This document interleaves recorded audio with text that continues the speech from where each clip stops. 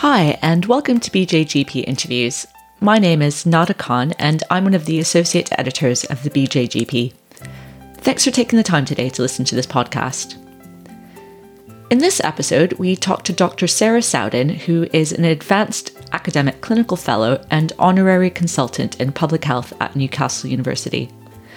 We're going to discuss the paper her and her team have published in the BJGP titled Which Non-Pharmaceutical Primary Care Interventions Improve Mental Health Amongst Socioeconomically Disadvantaged Populations.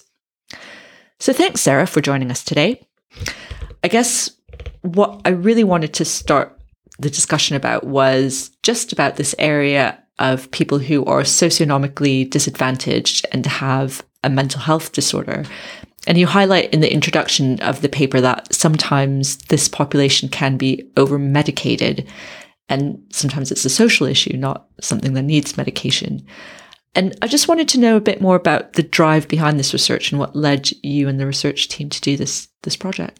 Yes, thanks, Nada. So as we know, very unfortunately, as a sad indictment of our society, our health and well-being is not evenly distributed across society.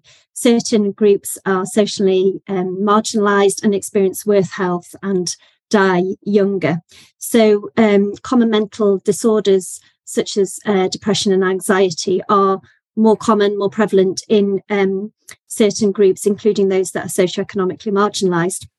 And we know coming out of the pandemic and indeed the current focus on the cost of living crisis, just how important it is to consider the health and well-being of all our population, and in particular those that are struggling with regards to income and housing and so on and so forth. And it's really something that general practices are at the sharp end of, they see a lot of.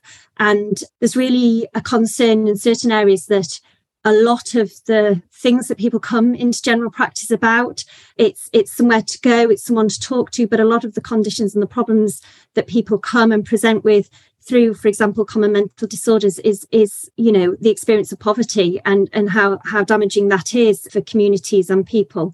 And so there is a concern that one of our common things that we go to is the pharmaceutical interventions. And actually, are we over medicalising sometimes? Are we perhaps going to those sorts of things? And the driver for this research came from talking within our local communities in the northeast of England around what people felt were some of the pressing issues. And this was something that we heard through our general practices who was serving some of our most disadvantaged communities, that really there was an anxiety that this was people experiencing poverty, and we were almost medicalising distress. So this is why it's really important to look at the ways that we are addressing common mental disorders within primary care. So what did you define as common mental disorders? So we looked at here particularly depressive and anxiety disorders in primary care. We obviously were looking at the developments that have happened recently. So obviously there has been real expansion in what we'd call additional roles within general practice, looking at that diversification of the workforce, alternative roles. So we had the ARIA service coming into effect in 2008. And increasingly since then, we've seen different forms and models of care and different service provision within primary care. For example, clinical psychology services, mental health workers, and in particular, social prescribing and link working, where these practitioners obviously are able to look at sources of community source, support for individuals, and look at welfare and housing and benefits and all of these other things. So we've got a real complement now of different roles within primary care. So given that this has really been an area of policy expansion for us and workforce expansion, it's really important to consider whether these interventions are working, and particularly who they are working with and for. So often research will just look at did it work generally, but actually it's really important to think, given this lens of health inequalities that we know about, and we know about social distress and medicalisation of that we need to check really whether these things are working and for who. Yeah, so it makes sense, doesn't it, that if the source of these common mental health disorders are rooted in the socioeconomic difficulties that people might be experiencing, that thinking about these alternative or additional ways to support people might be the appropriate way forward. And I think that's kind of the aim of this, to do the systematic review of studies looking at non-drug interventions in primary care. So you conducted a standard systematic review methodology, and I won't go too much into the methods of what you did, but I wonder if you could just highlight a little bit more about what you found. You found 13 studies, which you synthesized in this review. Yeah, so we we included 13 studies in the review. So 10 of those were social prescribing interventions. 2 studies were looking at models of collaborative care, and 1 was a new model of care study. So what we did find was generally positive results, and that was based on a direction of effect rather than a meta-analysis. And that was particularly in regard to the outcome of well-being. So there seemed to be broadly consistent positive effects for that. In terms of anxiety and depression, there was inconsistent but mainly positive results reported for those 2. There was one study that looked, instead of looking at interventions that were targeted exclusively at the socioeconomically marginalised community, instead it was a universal intervention delivered to everyone. And then the authors looked at whether there was a differential impact across socioeconomic groups. And that did find that people from the least compared to the most deprived groups benefited most from the intervention. I think the majority of the studies you found, the quality was actually quite weak, wasn't it?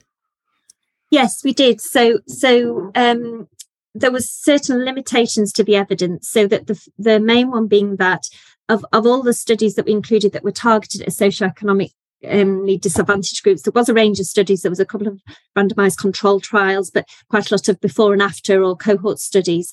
And we did find that generally the study quality was weak. Often there wasn't a control group, for example. So that does indicate that potentially we need to be a little bit cautious about interpreting these results. And just to date, there has been quite a mixed evidence base around social prescribing, and sometimes it's due to the diversity of the interventions, and some of the studies can be hard to assess in terms of their outcomes. So I think that's reflected in this review as well.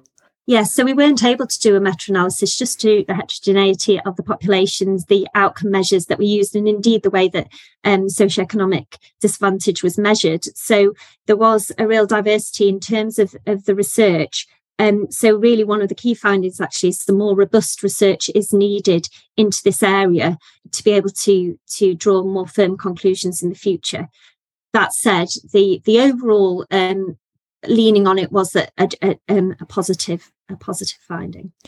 You touch in the discussion about access, and I just wanted to ask you about your thoughts about access to these services and how less advantaged groups might access these non-drug interventions or social prescribing.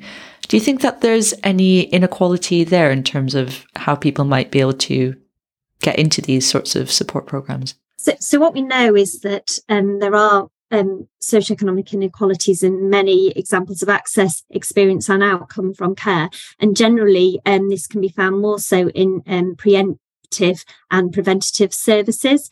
So there can be issues, including, literally practical issues such as timing of work. If you're working a 0 hours contract, you don't have the time to perhaps go into the surgery at a certain allotted time.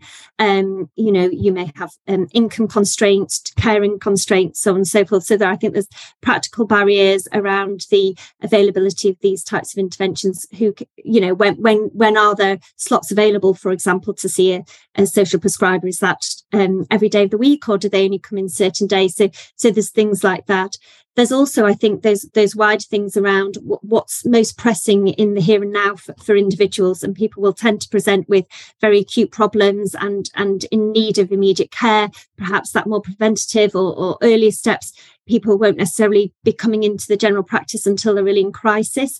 So there are real challenges to engaging and ensuring access. And indeed, we know through the literature on intervention-generated inequalities that often interventions such as at this that require a high degree of self-agency and ability to find time, et cetera, to come in, do tend to widen inequalities. So it is a constant thing around being really carefully thinking through the way that services are offered, the timing, the approach, and how useful they are to people. We discussed about how the measure of effect showed that in general, well-being was increased amongst this population, and there was an association with lower anxiety and depression. Are there any other key findings that you want to highlight from the papers at all? So I think a key finding is around the strength of the evidence base in this area. Tackling and addressing health inequalities is really important. We only found one study that had looked at the differential effectiveness of this intervention across socioeconomic groups. So I think it's really important to consider the types of research that we're conducting and whether we can answer these important questions, given that we know the prevalence of conditions such as common mental disorders are far greater in socially marginalised communities. We were also unable for our study to look at other dimensions of marginalisation and exclusion. And so that's really a further area for research as well, looking at different and overlapping lenses on this issue. So it would have been nice to have been able to look across the Progress Plus criteria at different dimensions of disadvantage as well, because we know sometimes that they can overlap and compound upon each other. So that would be a really key area to look at further, I think. And is your research group taking this further, or what are the plans to continue work in this area? Yes, so in the northeast of England, we suffer some of the highest inequalities and the worst health outcomes from across the UK, and indeed in comparison to other similar countries. And one of the things that we are doing, testing locally, is different models of providing care in general practices called deep end general practices, which are serving the most socioeconomically marginalised communities. So at the moment, we're piloting clinical psychology intervention and an intervention around mental health workers, and looking at different models of delivering care with different combinations of a workforce, different ways that they're working, to see in terms of how they were implemented, whether they work and who they're working best for. So we're looking actively into this area because all of the work we've been doing in the deep end has been very much led by what the primary care staff and patients are telling us, and mental health is an absolute front and centre of everything that's going on, and it's such a crucial issue. And given the cost of living crisis that we're all living through currently, it's only becoming more pressing, as are the workforce pressures for GPs and primary care professionals more generally. And you've touched upon some of the implications for research in terms of more robust research is needed, and you've talked a bit about the implications for service organisation and how appointment times, for instance, might need to be varied in order to allow people to attend at different times. Are there any other implications for practice that you wanted to highlight, or what do you think the findings mean for people working in general practice? So for people working in general practice, I think it's really important that this study has shown that non-pharmaceutical interventions are a really fruitful and promising area to look at, particularly when we're looking at addressing health inequalities and reaching marginalised communities. So I think there's a lot of potential there in looking at these models of care and considering within people's general practices how they're implementing these things, and really having that mindset of thinking which groups of populations are accessing these, and can we work to ensure that barriers are taken down so that we are able to ensure that everyone is getting access, good quality access, experience and outcomes from these services. So perhaps more targeting and reviewing what's on offer in order to fit the needs of the population a bit better. Yes, definitely. I think addressing health inequalities requires targeted interventions at those who are most excluded, but also though looking at general universal provision of things. So that applies to all different areas, not only common mental health disorders, around when we've got a universal offer, are we tailoring that effectively in our delivery? Okay. And I think that's a really important message to take home from this, alongside the need for more robust research, is how can we deliver these interventions effectively in practice. So thank you very much. Thank you. And thank you very much for listening to this podcast. The original research article can be found on bjgp.org, and the show notes and podcast audio can be found at bjgplife.com. It's great to have a focus here on mental health and socioeconomic pressures, especially given the current economic climate, so I've really appreciated hearing more about this research. If you're interested in hearing more about current research in UK primary care, please do join us at the BJGP Research Conference, which is being held on the 31st of March in London. The conference website is up and running at bjgp.org/conference. We're looking forward to meeting some of you there and catching up during the networking sessions at the event. Thanks again, and bye!